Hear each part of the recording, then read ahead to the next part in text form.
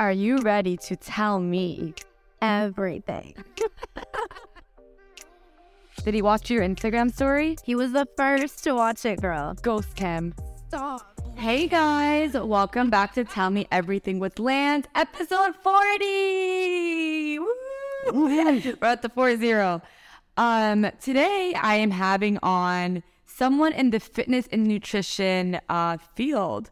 I've actually trained with him before. I've done his weight loss program before, and it works. But before going to him, I was pretty defeated. I was annoyed. I had been suffering from PCOS for a while. I had done the keto diet, gluten-free diet. I'd done it all. And obviously I would lose a little bit of weight and then it would just come back. And there was no kind of sustainable method that I was doing for myself, let's say post-college in my adult life. So today I'm bringing on who has studied it, been through a transformation journey of his own, and is here to talk about it all. Roy Akra, certified personal trainer, nutritionist, and coach, is going to discuss all of this, body image issues, health, mental health, nutrition, and discuss fad diets. Please welcome Roy to the show. Thank you, Lana. Thank you for having me. Thanks for being here. Of course. So for starters, can you tell a little bit about yourself, your background, and kind of your journey of how you got to become a certified PT and nutritionist? Sure. Yeah. So basically, it all happened 4 years ago now. Okay. I never planned to be in the field. Yeah. So I studied engineering. So that's my background. This was in McGill University in Canada. I never really knew exactly what I wanted to do. Yeah. And then when I moved to Dubai, I started bouncing around the corporates a little bit, worked for a few FMCG companies, fast-moving consumer goods and sales. So something like not even related. So exactly. So it wasn't related to engineering, wasn't related to what I'm doing now. I was sort of just finding my path in a way. Yeah. But yeah, I was never truly satisfied. It wasn't giving me like a deep sense of fulfillment and purpose. I wasn't passionate about it. Yeah. And I just thought, I need to, keep moving around until I do stumble upon something that I am passionate about. Yeah. And so when I quit my last job at Procter & Gamble, this was in 2018, I didn't really have a direction or idea on what I wanted to do. Were you like healthy at this point? No, like I were you like taking care of yourself? No, or no? I wasn't actually. Okay. It's because, people, so I tend to find that people fall into this sort of cycle of, say, not being so happy at work, Monday to Friday, stress, unhappiness, and then you resort to like coping mechanisms, smoking, drinking, eating junk food, and then Friday comes and then you just want to, it's like an elastic band that's been stretching. You want to drink and forget about the week, and then so it's like this whole like escapism thing that goes on. So yeah, I was in that cycle. Like I see many people sort of get trapped in sometimes. Yeah. So I wasn't necessarily the healthiest, not physically, not mentally. Like I said, drinking, smoking, going out, partying. And then the Monday comes around and then that whole cycle sort of... And it's like a guilt cycle too. It is. Yeah. You're dreading the week and then you sort of like slump through it. And then when weekend comes, it's just that whole like vicious cycle. No, totally, yeah. Yeah. So then what happened was I decided to quit. I wasn't exactly sure on what I wanted to do, but I knew that I didn't want to do what I'm currently doing. Yeah. I just wasn't happy. I was dreading going to work every day, wake up in the morning, putting on my clothes, just huffing and puffing. Yeah. So I quit and I'm like, you know what? I'll figure this out. And then I had all the free time in the world to essentially do whatever I wanted to do. So I was like, hey, I always wanted to get fit. I always wanted to get healthy. Let me, undo some of this unhealthy streak that I've been on for the past couple of years. Yeah. Decided to join a gym, started hitting the gym. Then I started getting super into it, started researching fitness and nutrition. I hired some coaches myself at the time. Wow. Yeah, absolutely. I believe that you have to learn from people that know. Totally. Yeah, of course. You know the cliche saying that goes, if you're the smartest person in the room, you're in the wrong room. Yeah. It's cliche, but it's true as well. So I hired some coaches myself, did some courses myself, and then I did my own transformation. And once I did that, I was pretty, happy about that. I posted it on Instagram, got crazy, overwhelming feedback. Yeah, of course. My friends, Yeah. exactly, ex-colleagues, everyone's like, hey, great for you, all that stuff. So I was like, hey, that felt pretty good. Yeah.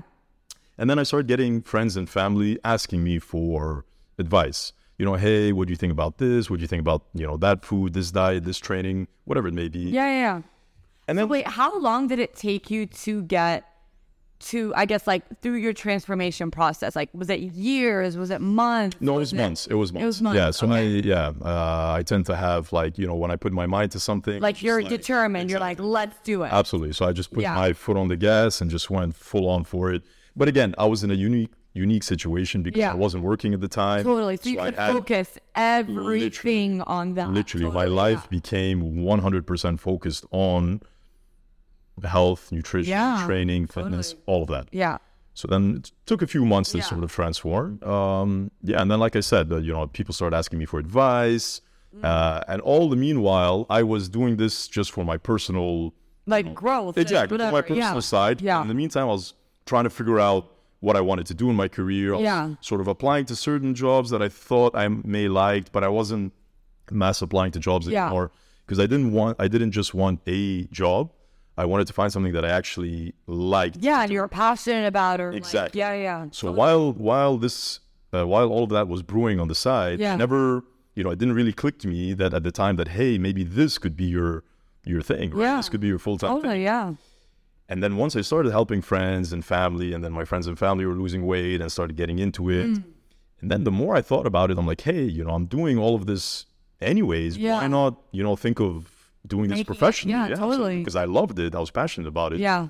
And then it was funny. So that as soon as I started to it was this one night that I was sitting outside a bar actually for my friend's birthday. Okay. And I was like, you know what? This is it. Like clicked. It clicked. I'm like, this is what I want to do. And then funnily enough, an old high school friend of mine reached out to me that night, just randomly on Instagram. I hadn't spoken to him in ages.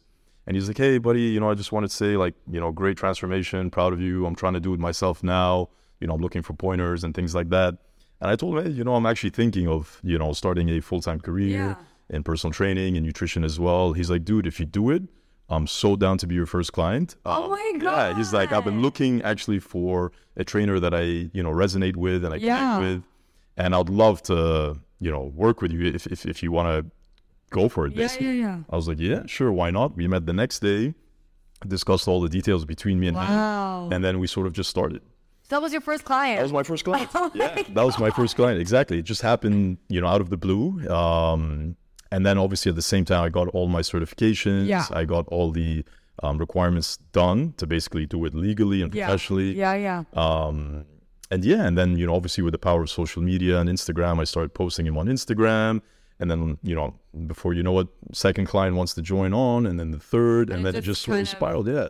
Wow. Yeah, and thankfully, in this business, word of mouth is a big... I will say word of mouth, because how I heard is from someone that I knew that actually like posted about it. That's how I found out. Yeah, so definitely. 100%. So social media, I think, it's important, of course. Yeah. It's like your landing page, it's your website, it's your, profile. Yeah. You can put your, your results and your education on that. But then it also, it's word of mouth that really propels things. Yeah.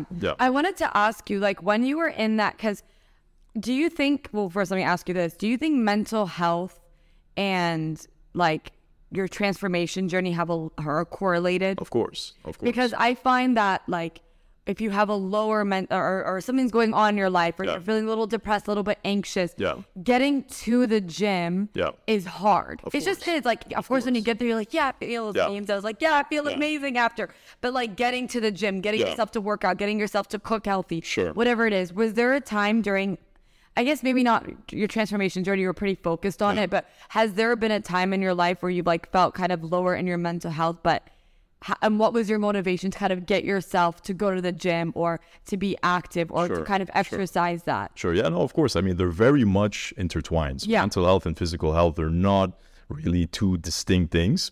If you try to take care of your physical health without taking care of your mental health, you're not going to have such a easy time doing that. Totally. And vice versa. If you're trying to take care of your mental health without taking care of your physical health, you also might not find that so easy to do. Yeah. They're very much intertwined. And then it's sort of like spiral. So when you feel low, you don't, like you said, you don't want to go to the gym, you don't want to get out of bed. And then that itself makes you feel worse. Yeah. And then it's sort of like a vicious cycle that you have to break at some point, because it spirals downwards, and that's how people get depressed and they don't want to leave their bed. It's because of that spiral that goes down. And like I said before, then you resort to things that make you feel good in the short term, like smoking and drinking and, other things.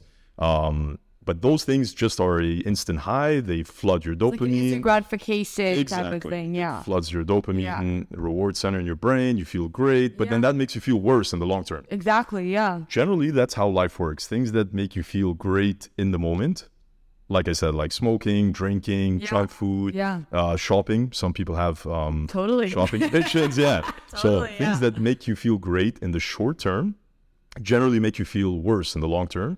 And vice versa. So like we just said, if you're in bed and you don't feel great, the last thing you want to do is get up, get your butt to the gym or go for a run outside. You don't want to do that because that doesn't feel so gratifying. Yeah.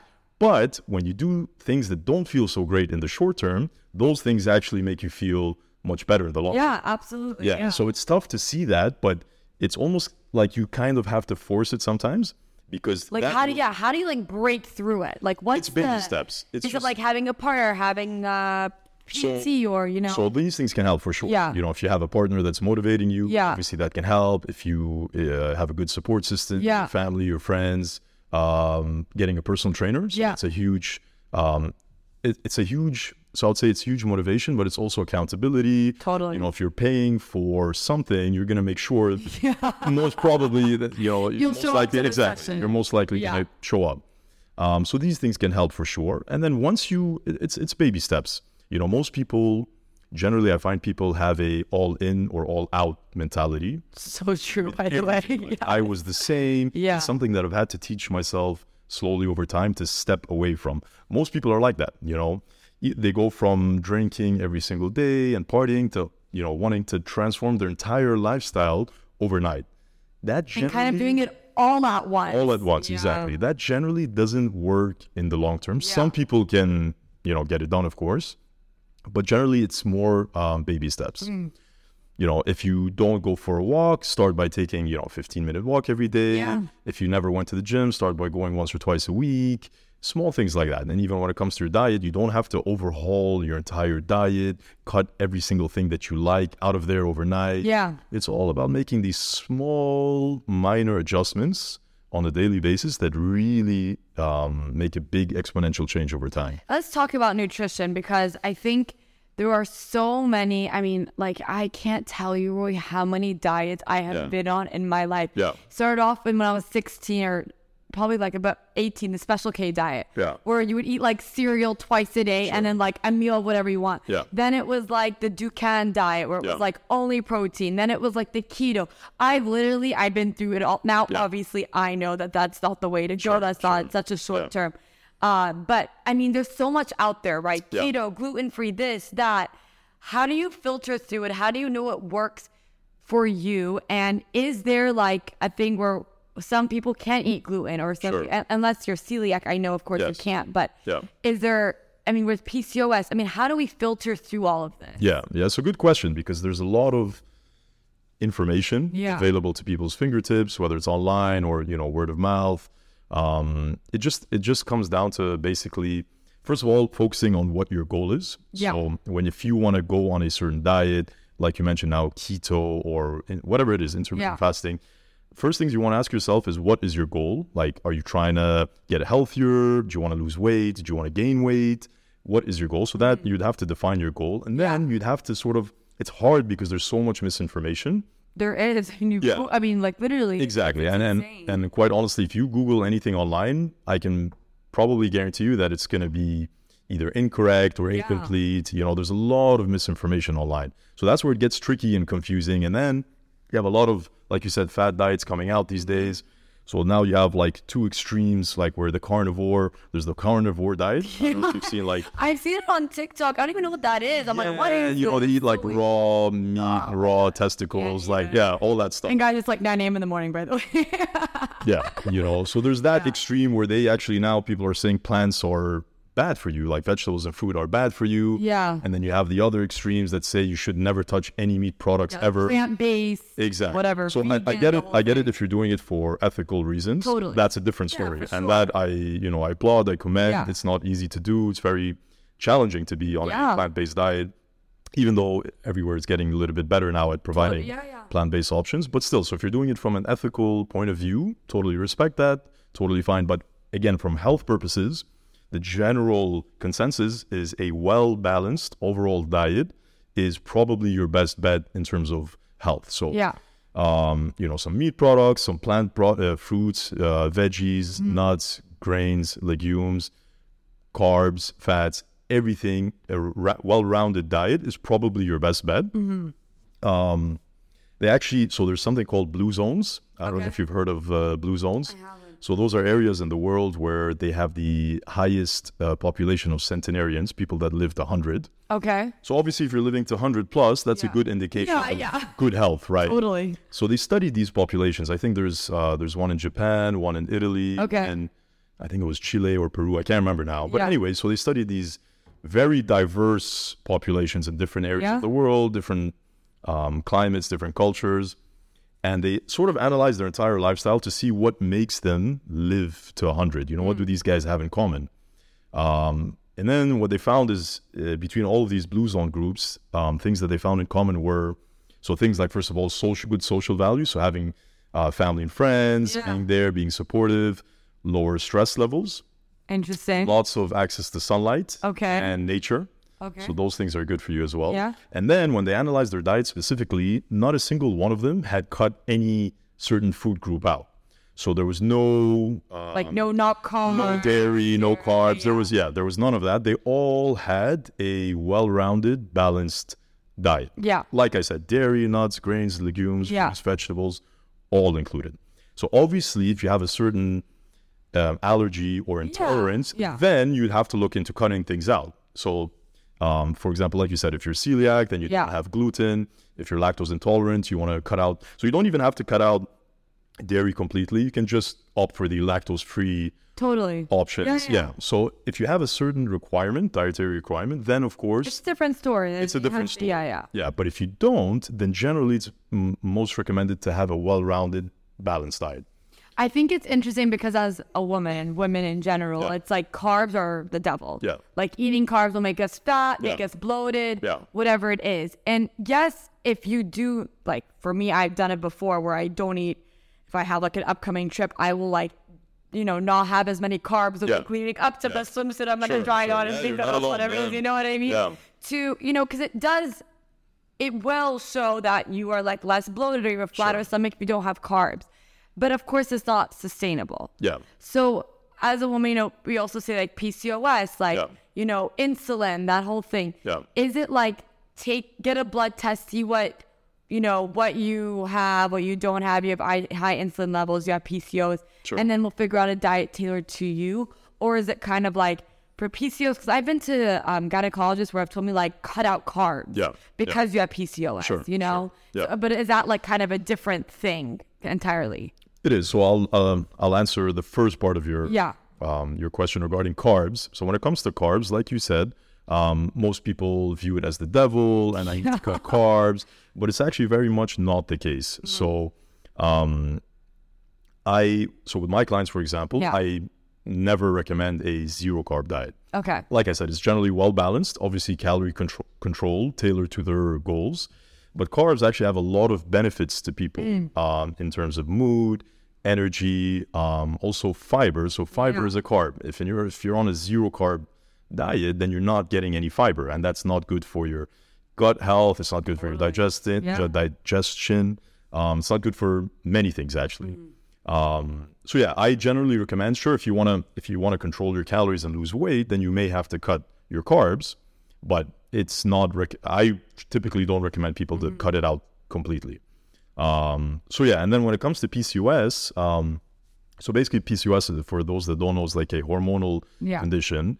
To diagnose PCOS, essentially there's 2 of 3 conditions that you have to be diagnosed properly with PCOS. PCOS stands for polycystic ovary syndrome. So the first one would be if you have a irregular cycle, or you have lost your cycle, you lost your period completely. So that's one of the 3 conditions. Second one is if you have high testosterone levels, which you can check in a blood test. And the third one is if you actually have physical cysts on your ovaries, which you can check through an ultrasound. So if you have any 2 of these 3 conditions, then you're officially diagnosed with PCOS. And it's not so uncommon, actually. So it's more common now, I think, than ever, because of our food, and what we eat, the hormones, all of that. Yeah, I'm not particularly sure what causes it and why is it quite common. Yeah. But I read the statistic that it's somewhere between 5 to 20% of women have PCOS nowadays, which is not, it's not such a big deal. There's always some things that you can do to sort of manage the symptoms. So when you said cutting out carbs, you mentioned someone... Yeah, like a gynecologist told me, like, that's the easiest way to kind of, like, do it is cut out carbs. And like, No. So look, that's an extreme approach, right? So like you said, first, it's not sustainable. And then the research doesn't actually suggest that that's the best way to do it. There is research to suggest that reducing a little bit of your carbohydrate intake may be beneficial in managing PCOS symptoms. Yeah. But to cut it out completely, there's no research suggesting that that's better than just a slight reduction in carbohydrate. Plus, you can't just look at a very one-dimensional, I'm going to cut out my carbohydrates to cure my PCOS, but then what happens to my mood? What happens to my mental health? Is it easy to cut out carbs? Totally. That's not easy. So if you're going to crash your entire life just to sort of solve one condition, again, that's not managing your holistic health in the best way possible. And like I said, you don't have to do that. So typically when it comes to PCOS, the general recommendations... like I said, a slight reduction in carbohydrate has been shown that it could help, but nothing drastic. Losing weight generally helps. Exercise generally helps. There's even a supplement that's widely recommended. You can get it off the counter from a pharmacy. Yeah. It's called myo-inositol. I don't know if you've heard of that before. Yeah, I have. Yeah, so that generally helps. It's been shown to help with PCOS symptoms. Anywhere between 2 to 4 grams per day is recommended to help manage PCOS symptoms. So those are the general recommendations. And then when it comes, I think you mentioned insulin as well. Yeah. For some people that have PCOS, they can have something called insulin resistance. Insulin resistance is essentially when your body doesn't respond to the insulin that your pancreas is releasing. And that isn't a good thing, because if your body's not responding to insulin, that means your blood sugar levels are going to be a little bit higher. Yeah. Because essentially what insulin does is as soon as your blood sugar spikes, once you eat, your pancreas releases insulin. Insulin takes the glucose back down, shuttles it into the cells, so your blood levels stay stable. Yeah. But if your body's not responding to insulin, that means your blood sugar levels are higher, and that can cause some complications in terms of getting into pre-diabetes or diabetes down. But yeah, like I said, all those things help managing PCOS and insulin resistance as well. Yeah, I mean, I think it's, because I think I was actually a little shocked to hear the 5-20%, because all my friends, I would say half of my girlfriends suffer from PCOS. I think there's a lot of like misinformation out there of like what the diet is for that. Yes. I wanted to know is there like a method that you use that's like different for like when it comes to personal training, working out, and eating? And is it kind of like, because I know a lot of trainers sometimes, I think there's like an influx of them sometimes in Dubai, and you don't know how to filter through like who's gonna help me, and some of them want you to have a PT kind of like for the rest of your life, and some are like kind of like do that, like give you the tools and like go be free. So what is your method, or I guess outlook on that when it comes to having clients? Sure. So I mean, I think there's not a one size fits all approach. Totally. So every client has their own needs, their own goals, their own background, their own preferences, their own dietary requirements, whatever it may be, and then you have to tailor your approach to the individual client. So whether it's their goals, like I said, maybe they want to get healthier, maybe they want to lose weight, they may want to gain weight or gain muscle. So those are all different goals. And then you have to look at their entire background to tailor an approach that fits them. So when it comes to the diet itself, and then the way that you sort of track your diet, so, do you want to go down the route of calorie counting? Do you want to, go down the route of managing your own food without calorie counting, which is also a viable option? like I said, it just depends. It's very important to tailor the approach to the individual client. Convenience, I guess, too, because Convenience, absolutely, you know what I mean? Sometimes, for example, I know a lot of people at my office, like, don't bring their lunch because they're lazy, don't have time, whatever it is, they'll order out. But I know, like, there are some places now that, like, have the calories for the lunch or whatever. So I know needs to be tailored, I guess, to your lifestyle. Of course. Easier. Absolutely. Because if you want something to be sustainable for you, exactly. you have to have it be convenient and fit into your lifestyle and not the other way around. So you need to fit fitness and nutrition sort of integrated into your lifestyle and not overhaul your entire lifestyle to cater to that, basically. Yeah. So I guess that's all I had on that point. What about alcohol? So it's such a hot topic on like people. Like I've of course done stuff. I had done a gut health thing kind of to see because I had a lot of yeast in my stomach. Sure. So I was kind of like, and alcohol is a bigger thing of yeast because there is yeast in alcohol. So I cut it out for actually a month and a half. Sure. And it helped bring down my yeast levels in my stomach. I wasn't getting yeast infections anymore. It was amazing. Sure. But obviously it's hard, right? I can't do it for the rest of my life. Yeah. So and I know with you when I did your program, you kind of were like, lower it. Don't do it every weekend. But I mean, what is your perspective on alcohol when it comes to losing weight? Sure. So look, when it comes to losing weight specifically, you can drink alcohol and lose weight. It is possible.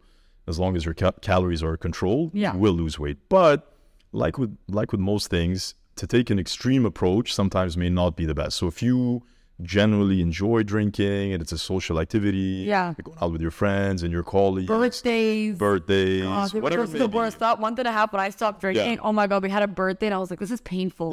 Like I want to be here right now. Like I had like a lemonade in my hand, like no sugar, was horrendous. So in that aspect, when it might take a toll on your social life and your overall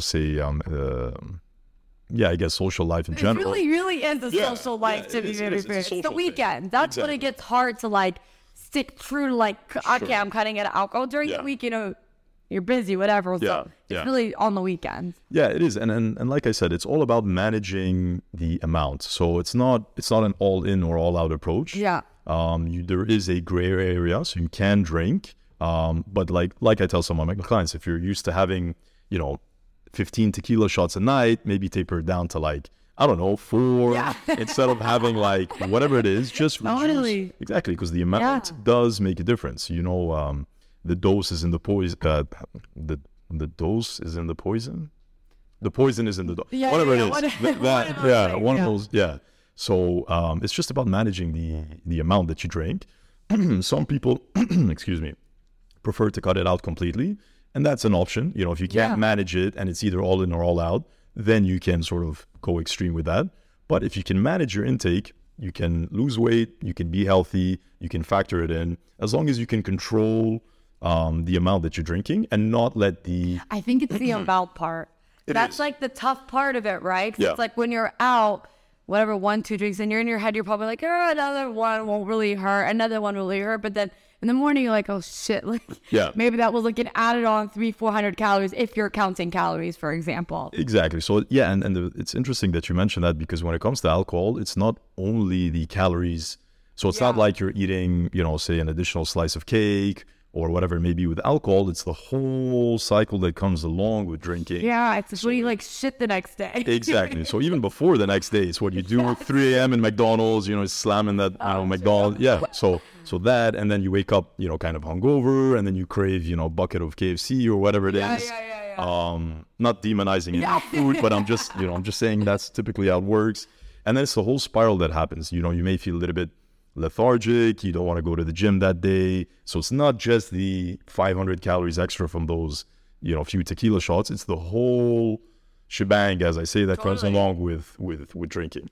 I have a question. So, obviously I have a lot of questions on the podcast here, but I have a question on social media. So when we go on social media, there are a lot of fitness influencers, even regular just lifestyle fashion influencers out there that have these crazy, insane bodies. Yeah. And as someone, I'll talk personally for me. I won't talk on behalf of everyone else. But when I see that shit sometimes I'm like, I want that. How could I get that? Natural thing to want. I think maybe as a PT yourself, you might Yes. look at somebody like, oh, they have a really good body, Yeah. whatever it might be.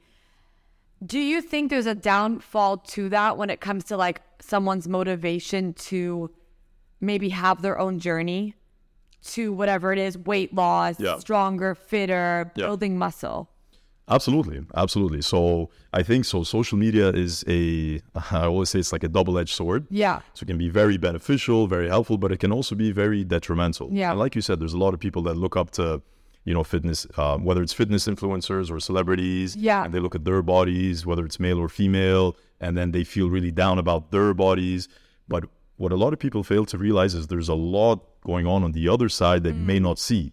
So first of all, on social media, there's the filters, there's the Photoshops, there's the airbrushing, and there's all Facetune. there's whatever, there's all these things that go into it. And then some people, they may resort to doing extreme diets to get to a certain photo shoot, to look a certain way for a certain day. And then they look fantastic. And then, like I said, with all the after editing going on, and then they would post those pictures on Instagram. And then a regular person sitting on the couch, would be looking and say, hey, I don't look like that. And now I feel down.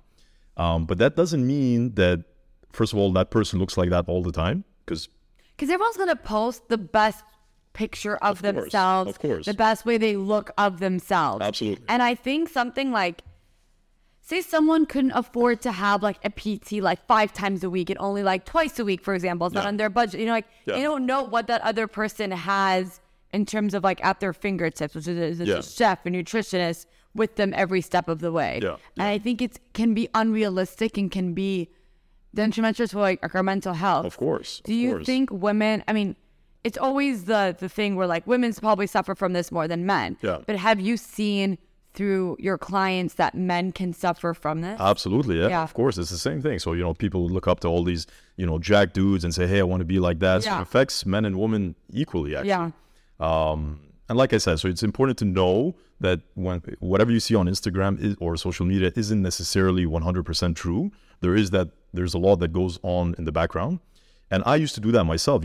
I used to like to only post, the best pictures and with all the professional photo shoots and all that. And then I realized that might be detrimental to some of my clients or my audience. And then I started now I'm trying to shy away from that and not only post those types of pictures or stories or whatever it may be. Oh, I like that. Yeah, just post more like natural content. Exactly. Because the point isn't to make people feel like you can never be like me or you can never be like that. It's to sort of invite them in and let them know that, hey, this is, this is real life. This is fitness. There's going to be months where you're maybe a little bit leaner, then months where you maybe put on some body fat or whatever it may be. And that's okay.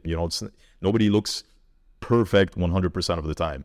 So now I've been sort of shifting towards that, approach, I guess. Yeah. Yeah. Oh my God, I just had the question. It's about, sustaining. Yeah. Okay, so I was like, because I have like notes here. So sustaining. I find personally the hardest thing for me. So losing the weight, I'm a pretty dedicated person. I'm kind of the all-in type of approach sometimes. I'm an Aries, but I have a goal. Wedding dress, for example. Yeah. Holy shit. Yeah. 3.5 months. I cut out drinking for a while. Yeah. I really not measured my food really, but I was measuring my food sometimes. Sure. I was eating sweet potatoes or instead of like rice sometimes. So I was dedicated. Sure. Now, by the way, I'm just asking for my own advice, but now I think a lot of people can relate to the sustaining part of it. Yeah. But now I went on the honeymoon, gained 2-3 kilos. Now I'm finding it now. I don't have that goal in front of me of the wedding dress, for example, to sustain what I had. And you would look at my diet last year and you'd be like, oh, that was a really well-rounded diet. Yeah. Like, she was eating eggs, she was eating dairy, she was eating this. I was eating rice, I was eating bread. It was a very well-rounded diet. Yeah. But now I'm finding it hard to sustain that. What advice would you give people who are kind of done the PT program with you, nutrition, and now are like that sustainment path? Sure. It's interesting that you mentioned this because most people would fall into the same category, is that they can lose weight, but then to maintain or sustain that weight loss is a different story. It's like harder almost for me to maintain. Yeah, but it is. It's just because it's essentially what I try to tell my my personal guidance is that typically speaking, generally speaking, a unsustainable approach to weight loss will lead to unsustainable results. So if you're going on a crazy crash diet and cutting out all the, say, like you mentioned earlier, the carbs and all these things, sure, you're going to lose weight, but then you did it in a method that's not sustainable. So if you're doing a crash diet for a wedding, like you said, or for a vacation, or a photo shoot, whatever it may be, sure, you lose the weight and you look great for that one day, but then there's typically a rebound associated with that. And you either regain all the weight back or potentially even more because now it's like an elastic band that's been stretching for some time and then it just snaps. And sometimes it overshoots to its initial point even. So yeah, generally a sustainable approach to weight loss, if you learn the ins and outs about nutrition, calories, eating enough protein, getting enough fruits and vegetables in your diet, enough fiber, those sorts of things. If you can lose weight in a sustainable approach, and sustainable doesn't necessarily mean slow. It just means that you're learning fact from fiction, you're learning the ins and outs. If you can do that and get to your weight loss goals sustainably, then you can most likely find it easier to sustain that weight loss. So that's what I said. It's just about learning the ins and outs, knowing what works, what doesn't, separating the fad diets from, the facts. And then that makes it easier to sustain overall. What would you give advice for people? Because I know a lot of people, when we go to the office on Monday morning, it's pretty funny. We all talk like, what did you do this weekend, blah, blah. And like, we'll all be on like a really, like, we all like, whatever, work together and stuff. We have healthy lunches. I'm cooking every night now, living with Khaled, but we cook every night. Like, we're pretty healthy. When it comes to the weekends, my method has always been book in 1 or 2 workouts over the weekends. So, you're in the healthy mindset, right? It's not just about going out, eating lunch, going out for dinners, drinking, whatever it is. Is there any kind of tips that you have? Because that's kind of something that works for me. If I book a workout, a spin class, whatever it is, either on Saturday, Sunday, I'm probably going to eat healthy for that day. So I was like, well, shit, I went to the gym. Like, I can't, I don't want it to all go away now. Do you have any tips and tricks for when it comes to the weekend? It's a good question. I mean, one way, like you said, booking in a exercise session is not a bad idea. It keeps you in that mindset that, because essentially what makes your weekends a little bit easier is not having that dichotomous thinking of this is a weekday and this is a weekend. Obviously, you're working during the week and you're not during the weekend, but if you can sort of blur the lines between weekends and weekdays, that makes it easier so that it's just another day. It shouldn't be a drastic, it shouldn't be 5 days of this and then 2 days of, going crazy. Because now we're going back to the all in, all out mentality. It's a good point. So people would, for example, sometimes tell me like, hey, I don't want to have a burger during the week, but I'll have a burger on the weekends. That, for me, isn't necessarily the healthiest way to approach it because, again, we're separating, creating that, this is punishment and this is pleasure. And we shouldn't really have that. So I tell my clients, if you want to have a burger during the week, you absolutely can have a burger during the week. And then when you get to the weekend, you won't necessarily be feeling the need to, overflow because you're enjoying the foods that you generally enjoy on a daily basis. If you say, oh, I'm going to go 3 months without a burger, what happens that as soon as you allow yourself to have a burger, you're probably going to slam like 65 burgers in a row just because you've been holding back. It's kind of like that binge eating as well. It is. So that's where, eating issues can arise. It's when you create these dichotomies and these rules for yourself, as opposed to living each day almost pretty much the same. So like I said, I like that though, blurring the lines and making it all the same, because absolutely it is true. Like a lot of people would say like during the week, they're like, yeah, I'm strict, I do well, but then the weekends, like I screw up, I eat whatever, I eat the burger, I eat like a massive pizza to myself. Absolutely. And funnily enough, that ends up more likely than not just spinning your wheels. You make some progress during the week, you kind of mess it up on the weekend, and then you're like, oh damn, it's Monday again. Cycle we were talking about. So you just end up spinning your wheels when you don't blur the lines between the weekdays and the weekends. So if you have almost a similar approach every day to your life, is that generally I want to eat primarily nutritious foods. I will factor in some quote unquote fun foods, like I like to call them.